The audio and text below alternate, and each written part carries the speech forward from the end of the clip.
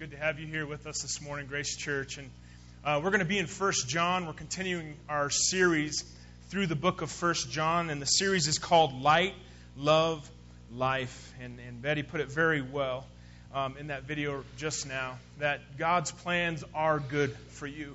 He desires good for you. And this morning we're going to find out that He wants to forgive you. He wants to lead you. He wants to be a good Father to you. And it's going to be, Lord willing, an incredible time for us together as we open up God's Word. If you would, turn to 1 John chapter 3. And we're going to be looking at verses 11 through 24 this morning. And does everyone just enjoy daylight savings? Huh? Oh, man, don't you love just losing an hour's sleep? It's my favorite. This is like my favorite time of the year. I saw some people walking in with ginormous coffee cups this morning. So I'm going to do my best to engage you in the sermon this morning. So hopefully I don't lose any of you. Okay, that's my goal, to keep you all engaged in the message this morning. 1 John chapter 3, verses 11 through 24. And, this was written by the Apostle John when he was older in his life. He was an older man, and he was writing to the younger generations, trying to encourage them in their faith and in their journey with Christ. And that's why we've been doing these videos. We wanted to hear from some of those in our congregation who have walked with God much longer than we have. Some of those who have gone down the journey, down the road of faith longer than the rest of us. And let me just tell you, these are just little, this isn't even touching their story. Okay, this is just a little glimpse of they were trying to just speak a little bit of encouragement to you. But these people that you've seen on the video, I would encourage you to just talk with them and say, could you share your story with me? Could you tell me more? Because they have incredible life stories to tell. They have been through so many different experiences, and God was with them through each and every single one. He has brought them through so much. It was incredible. It was actually a really enjoyable time to do these videos, and I would encourage you to hear their stories even further. But this letter was being written by the Apostle John as he was older. He's writing to younger generations. So if you are young here this morning, I would highly encourage you to pay very close attention, because he is directing this letter to you. He's trying to help you because you have a lot of your life left to live. And so he's speaking directly to you this morning. And of course, it's going to be applicable to all of us. But John begins the next section of his letter here in 1 John with the central theme of love. That's what the title of the series was, Light, Love, Life. We saw that God is light. Man, many of our lives are filled with darkness. Many of our lives are filled with doubt and hopelessness. And God, when He comes in, He brings light. He brings light to that darkness. And now we're shifting to one of the central themes of our faith as Christ followers. And that is love. That's what sets us apart. That's what sets us apart from any other faith, is the fact that our God, our King, our Savior, our Lord, got off of His throne, and He came to earth in the form of Jesus Christ. He was God in the bod. He came in the flesh, and He died for us. No other king in human history, no other God, no other gods has ever done such a thing. Man, God is love, and He demonstrated it for us. We're going to see that even more clearly this morning. So John begins this section, verses 11 through 24, and the central theme is love. So let's pick up in verse 11 of 1 John chapter 3. And it says, "This is the message you have heard from the beginning. We should love one another." Is it just me, or is it fascinating that we as Christians need to hear the message or the command to love one another so often? I've heard people say, man, I hear it in church all the time. Okay, we're supposed to love one another. I get it. But I don't think we really do. Because otherwise, the Scriptures wouldn't be filled with so many direct messages to us to love one another. To love one another. It's The Scripture is filled with verse after verse with the message, the command to love one another. Yet so often we don't get it. Or maybe we don't understand it. Sadly, churches have a bad reputation as being full of selfish, bickering people. The world often knows the church for its judgment or its rigidness, not for its love and joy. This is devastating. It's devastating. It's not what God intended for His church. Church is so important. It's so important to our faith journey and to our life as Christ followers. We need this encouragement. We need this time together. We need God and we need one another. Church, it's so important we don't let the message of love just pass through our minds or pass through our hearts without giving it much reflection and consideration. The Apostle John was writing to Christians in Ephesus who loved Jesus Christ, but they were dealing with each other. They were living out this life with one another in a very unloving manner. They had this relationship pretty much rock solid. They loved Jesus. Jesus was their Lord. Jesus was their Savior. But when it came to these relationships, they stunk. They were awful. They were no good. They weren't living it out this way very well. And John begins this section by exploring the relationship between love and hatred, and between hatred and the spirit of murder. So let's look at verse 12. John says, "We must not be like Cain, who belonged to the evil one and killed his brother." And why did he kill him? Because Cain had been doing what was evil and his brother had been doing what was righteous. So don't be surprised, dear brothers and sisters, if the world hates you. So John references back, he refers back to the ancient yet familiar story of the brothers Cain and Abel. If you remember in Genesis, Cain was a farmer and Abel was a herdsman. And when it came time to make an offering to the Lord, Cain offered the fruit of the ground, while Abel offered an animal sacrifice. And if you remember in this story, God accepted Abel's offering, but He rejected Cain's offering. Why? Why did God accept one offering and reject another? The reason is, Abel's offering was from the firstborn of his flock. However, Cain's offering was not from his first fruits. Cain gave God his leftovers, while Abel gave God his very best. Abel put God first in his life. Let's look at this story a little bit closer by reading Genesis chapter 4, verses 3 through 5. The Scripture says, "When it was time for the harvest, Cain presented some of his crops," which means the leftovers. He just gave God kind of some that he had left over. Cain presented some of his crops as a gift to the Lord. Verse 4, "Abel also brought a gift, the best." Everyone say the best with me on the count of 3. 1, 2, 3.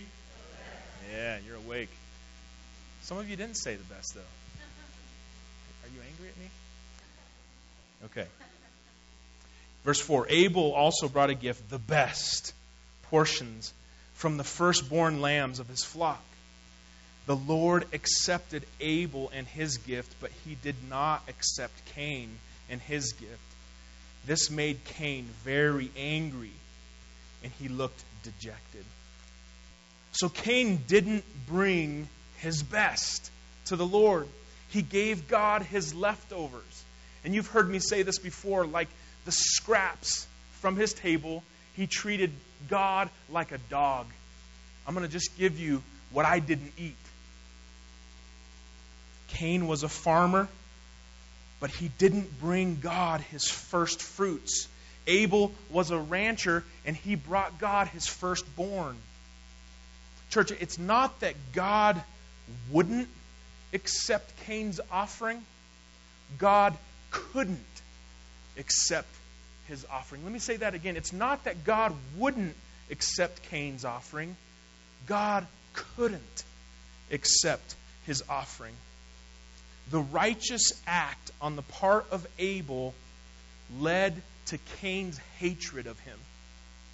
Abel was hated because of righteousness.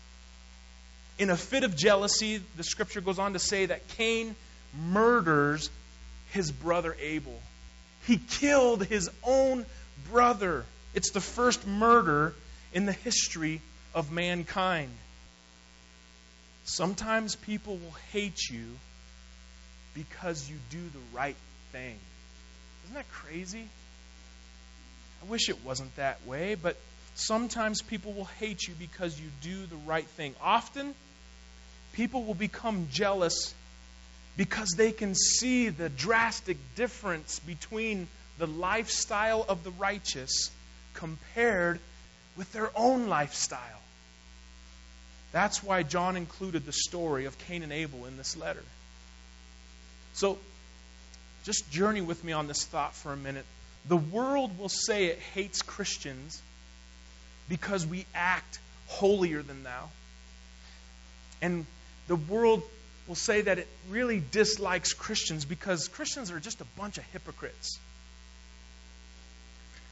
You know, sadly, these charges are often true. And because of that, I wanted to take just a moment and deeply and sincerely apologize. Christians, it shouldn't be that way. We shouldn't be holier than thou. We shouldn't be hypocrites.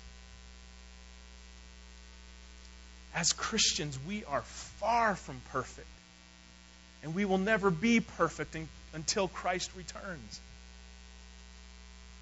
But this morning, I would invite us to consider another reason for the dislike, and I'll even go so far as to say the hatred of Christians. When Christians seek to live like Christ, it exposes the sin and corruption of those not committed to Jesus. If you go into a room that's full of light, and then you go into a room that's full of darkness, you can tell the two apart very clearly. Light doesn't mix with darkness very well at all. Light exposes darkness. And so when people are walking in righteousness, it exposes the darkness around them, and the darkness hates that. I like to stay in the darkness. Quit exposing my sin, even though we may not be doing it intentionally, and we're not doing it in a holier-than-thou way, and it just happens because light doesn't mix with darkness. Often, when Christians seek to live like Christ, it exposes the sin, it exposes the corruption of those not committed to Jesus. Often it causes shame and regret. It causes anger and hatred. And often it leads even to persecution. Have you ever considered, why do Christians, say like in closed countries, in the Middle East or in China, that are facing extreme persecution, it's like, what is the big deal? Like, they're following Jesus Christ. They're supposed to be full of love. Why are they being killed for that? It's because of this very point. Often, when someone is walking in righteousness, it causes the darkness around them to be exposed. And it leads to this anger from the darkness. It leads to hatred. It leads even to persecution.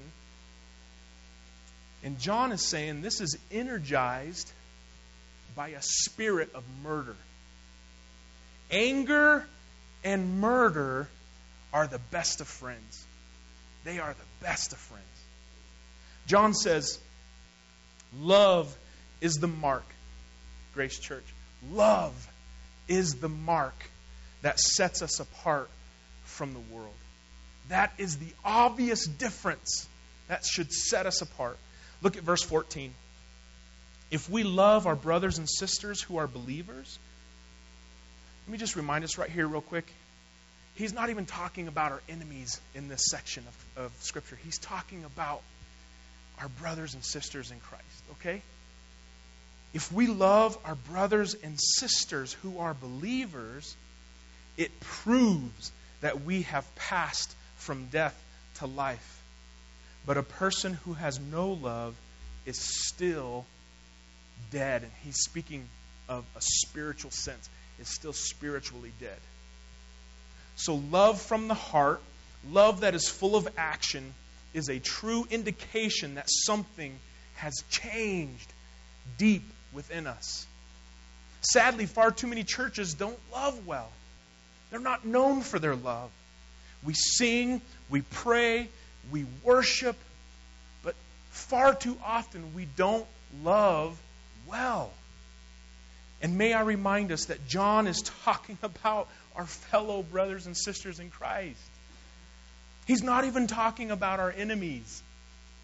If we really love one another, church, let me ask you, if you really love your brothers and sisters in Christ, how is that love showing itself? Does that love show itself in our actions? And if it doesn't show up in your actions, how do you know it's real? How do you know?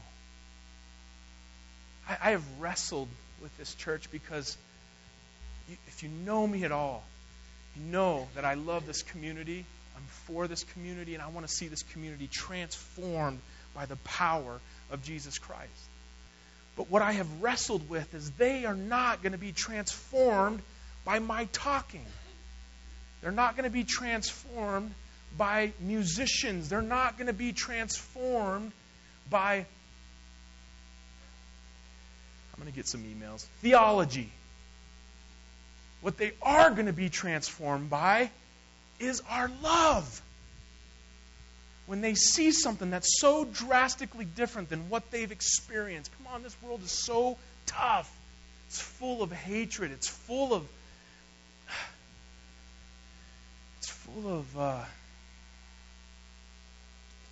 pain, suffering.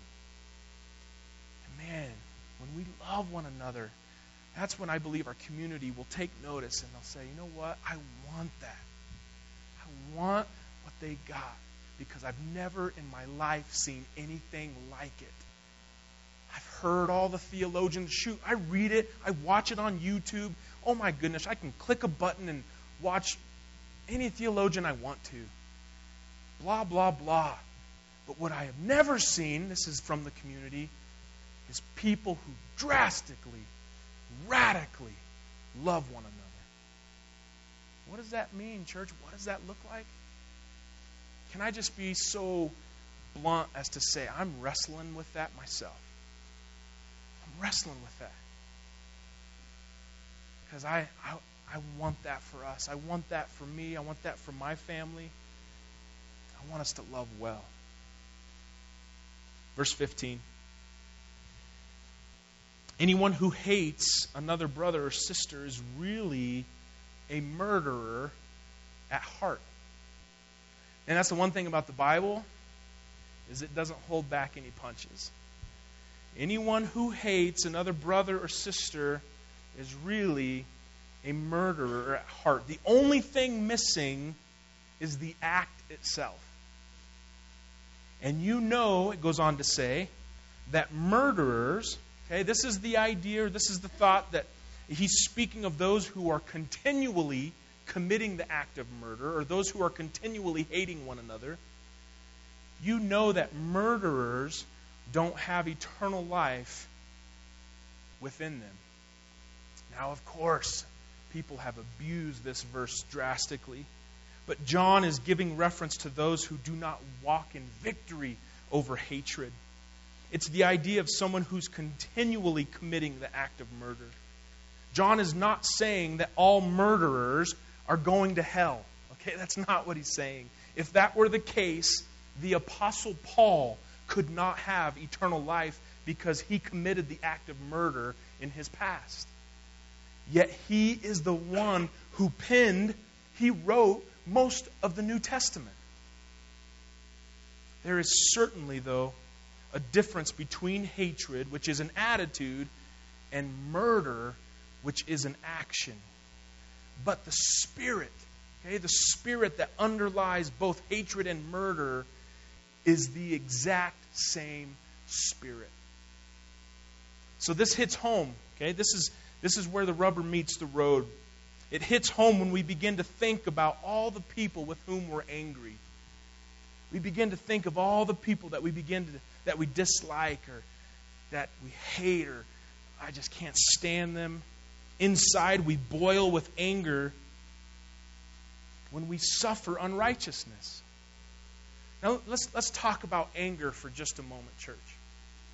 Are you guys doing okay? Okay. All right. Let's talk about anger for just a moment. Anger is a common God-given response that causes us to take action. So anger is actually vital to our lives, but it's also very dangerous. It's like fire. If it's contained and it's used properly, it can warm your house. It gets out of control, it burns forests down, and communities. It can wreck everything. It's like fire. Anger is vital to our lives. So let me ask you, and feel free to say it out, Let's talk back and forth a little bit. Is it a sin to get angry? A little bit louder. Hey, I think you guys are right. It's not a sin to get angry because Jesus, our Savior, our sinless, perfect Savior, got angry. And He was perfect. So anger is not a sin. Many people think that Christians are not supposed to get angry. Christians are supposed to be nice all the time, even if we have to fake it. Just put the fake smile on. You're a Christian. That's what you're supposed to do. Some of the best counsel I ever received was from my older brother, Jesse. And he told me, he said, Justin, it's not always about being nice. And man, that just stuck in my head. Listen, if someone breaks into my home, I'm not going to be nice to them. I'm not going to be nice to them. Anger is not a sin. Ephesians 4:26 says, be angry and do not sin. Do not let the sun go down on your anger. So anger is not always a bad thing. Anger can push you to God or it can push you away from God. Sometimes anger is justified. People who are upset about something are often motivated to take action. Listen, there's all kinds of justice groups that have been started because people were angry about something. For example, Mothers Against Drunk Driving. They're angry that their child was killed by a drunk driver, and they're doing their best to stop drunk driving. Many have been fighting against human trafficking because they're angry that someone would stoop so low as to sell a little girl as a sex slave. That stirs up righteous anger. Anger can stir us. It can lead us to take action. Righteous anger can push us towards God. However, anger can also push you away from God. The Bible says, don't sin in your anger. Listen, church, you may have the right to be angry, but you never have the right to sin. A wife, for example, maybe she finds out that her husband has been unfaithful to her. She has the right to be angry. But the question is what is she going to do with that anger? She may think, I'm going to commit the same offense. I'm going to do the exact same thing to him so that I can get even with him. That would be a sinful way for her to respond. So once again, just because you have the right to be angry doesn't mean you have the right to sin. When we allow anger to sit and to fester in our hearts, it becomes a root of bitterness. And it will produce an unforgiving, bitter-tasting spirit. It's the kind of spirit that Jesus warned us against. Verse 16. We know what real love is because Jesus gave up His life for us. So we also ought to give up our lives for our brothers and sisters. So real love, true love, is the proving of our faith. If you've ever struggled, man, I don't know if I'm truly a Christian or not, the question is how are you loving? That's the proof. So what does this real love, what does this true love require? What does love require of us? Let's keep reading. If someone has enough money to live well and sees a brother or sister in need but shows no compassion, how can God's love be in that person? Oh man, I need to stretch real quick because this is tough stuff right here. Whew. Let me do a... Oh yeah. This is good. I can't bend this knee very well. Let me read that verse again.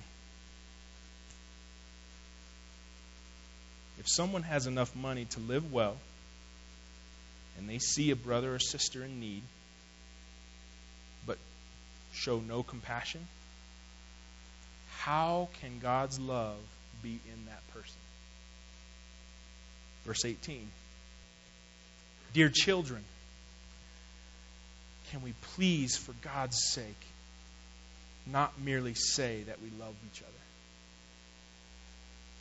Can we begin to show the truth by our actions? Verse 19. Our actions will show that we belong to the truth. So we will be confident when we stand before God. True love requires the laying down of our lives. And this, oh my goodness, this is so difficult. But the most powerful example of what love truly looks like is found in our Savior, Jesus Christ. True love requires, did you hear that, church? True love requires acts of compassion. Ultimately, true love requires action. It's not just words. It's not just a feeling. It's action. Because words are cheap. They're so easy to come by. But love in action, stepping out of our busy life path to commit acts of genuine compassion, that's where you begin to experience what love is really all about. And I am guilty. I can get so focused on my life path that everything else around me is a blur. And for me to step out of that path to actually focus on someone that needs help, oh my goodness, it's difficult. But that's where love, true love, really begins to take effect. Verse 20, even if we feel guilty, God is greater than our feelings, and He knows everything. Dear friends, if we don't feel guilty, we can come to God with bold confidence, and we will receive from Him whatever we ask because we obey Him and do the things that please Him. Have you ever struggled with a crisis of guilt? Have you ever asked the question, like, how can God ever use me? I'm too weak to be used of God. I'm too sinful. I've made way too many mistakes. How do I even know that I'm truly a son or a daughter of God? Am I doing enough? You know, there's this guilty feeling that comes sometimes as followers of Jesus Christ. We feel guilty, and we're motivated shamefully by guilt far too often. And what guilt does is it destroys the confidence of God's children. Guilt damages your relationships. It keeps you stuck in your past. And guilt can even hurt your health. God wants far better for your life than that. You don't have to live with guilt. And let me say, you don't want to live with guilt. And here's an important truth to always hang on to. You don't have to live with guilt. God wants you to live with a sense of promise, a sense of hope. God can bring good out of the stupid decisions that you've made in your life if you'll just give those failures to Him. Once again, that was easy to say, but the question is how do we do that?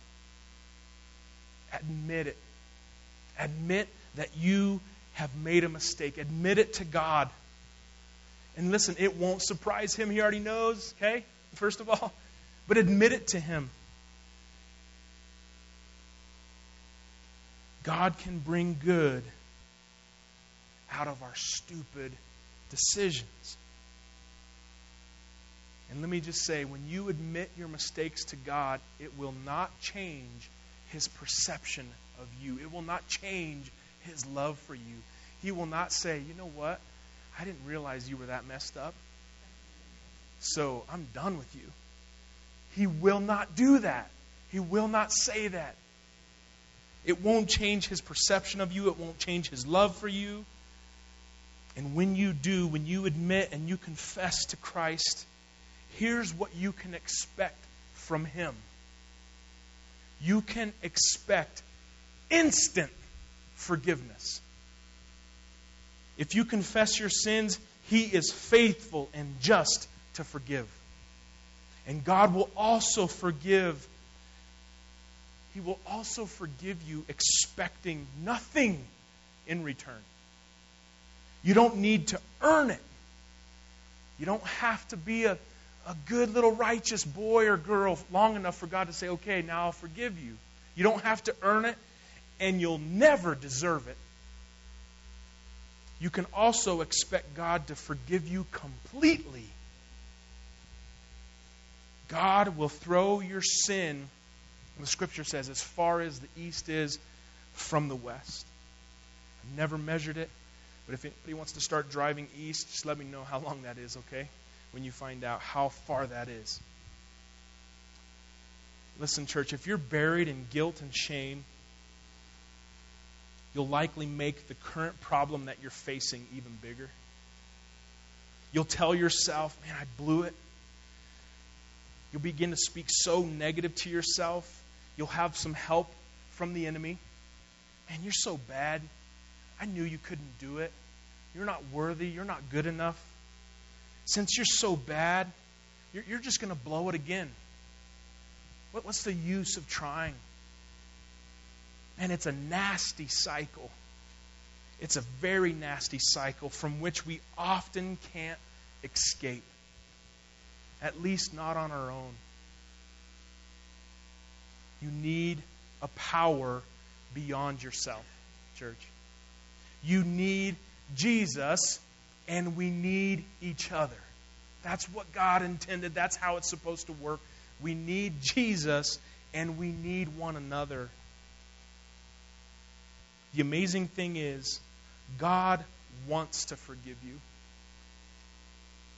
You don't have to beg for His forgiveness. You know, some people are, it's like, God, please, pretty please. God, with sugar on top, please, forgive me. You don't have to bargain with God. God, if you forgive me, I'll never do it again. You don't have to bribe God. God, if you'll forgive me, I promise that I'll always read my Bible. I promise that I'll go anywhere you call me. You don't have to bribe God.